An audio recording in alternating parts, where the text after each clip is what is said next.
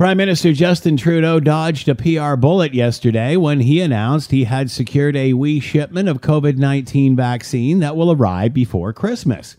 The 249,000 doses is enough for just under 125,000 people, is an extremely small drop in the bucket for the over 6 million seniors alone that are in Canada, not to mention the rest of the total population of 38 million. But it is a start and should save some lives. However, that doesn't come close to the United States, who hope to have all of its citizens who want to be vaccinated by the end of June.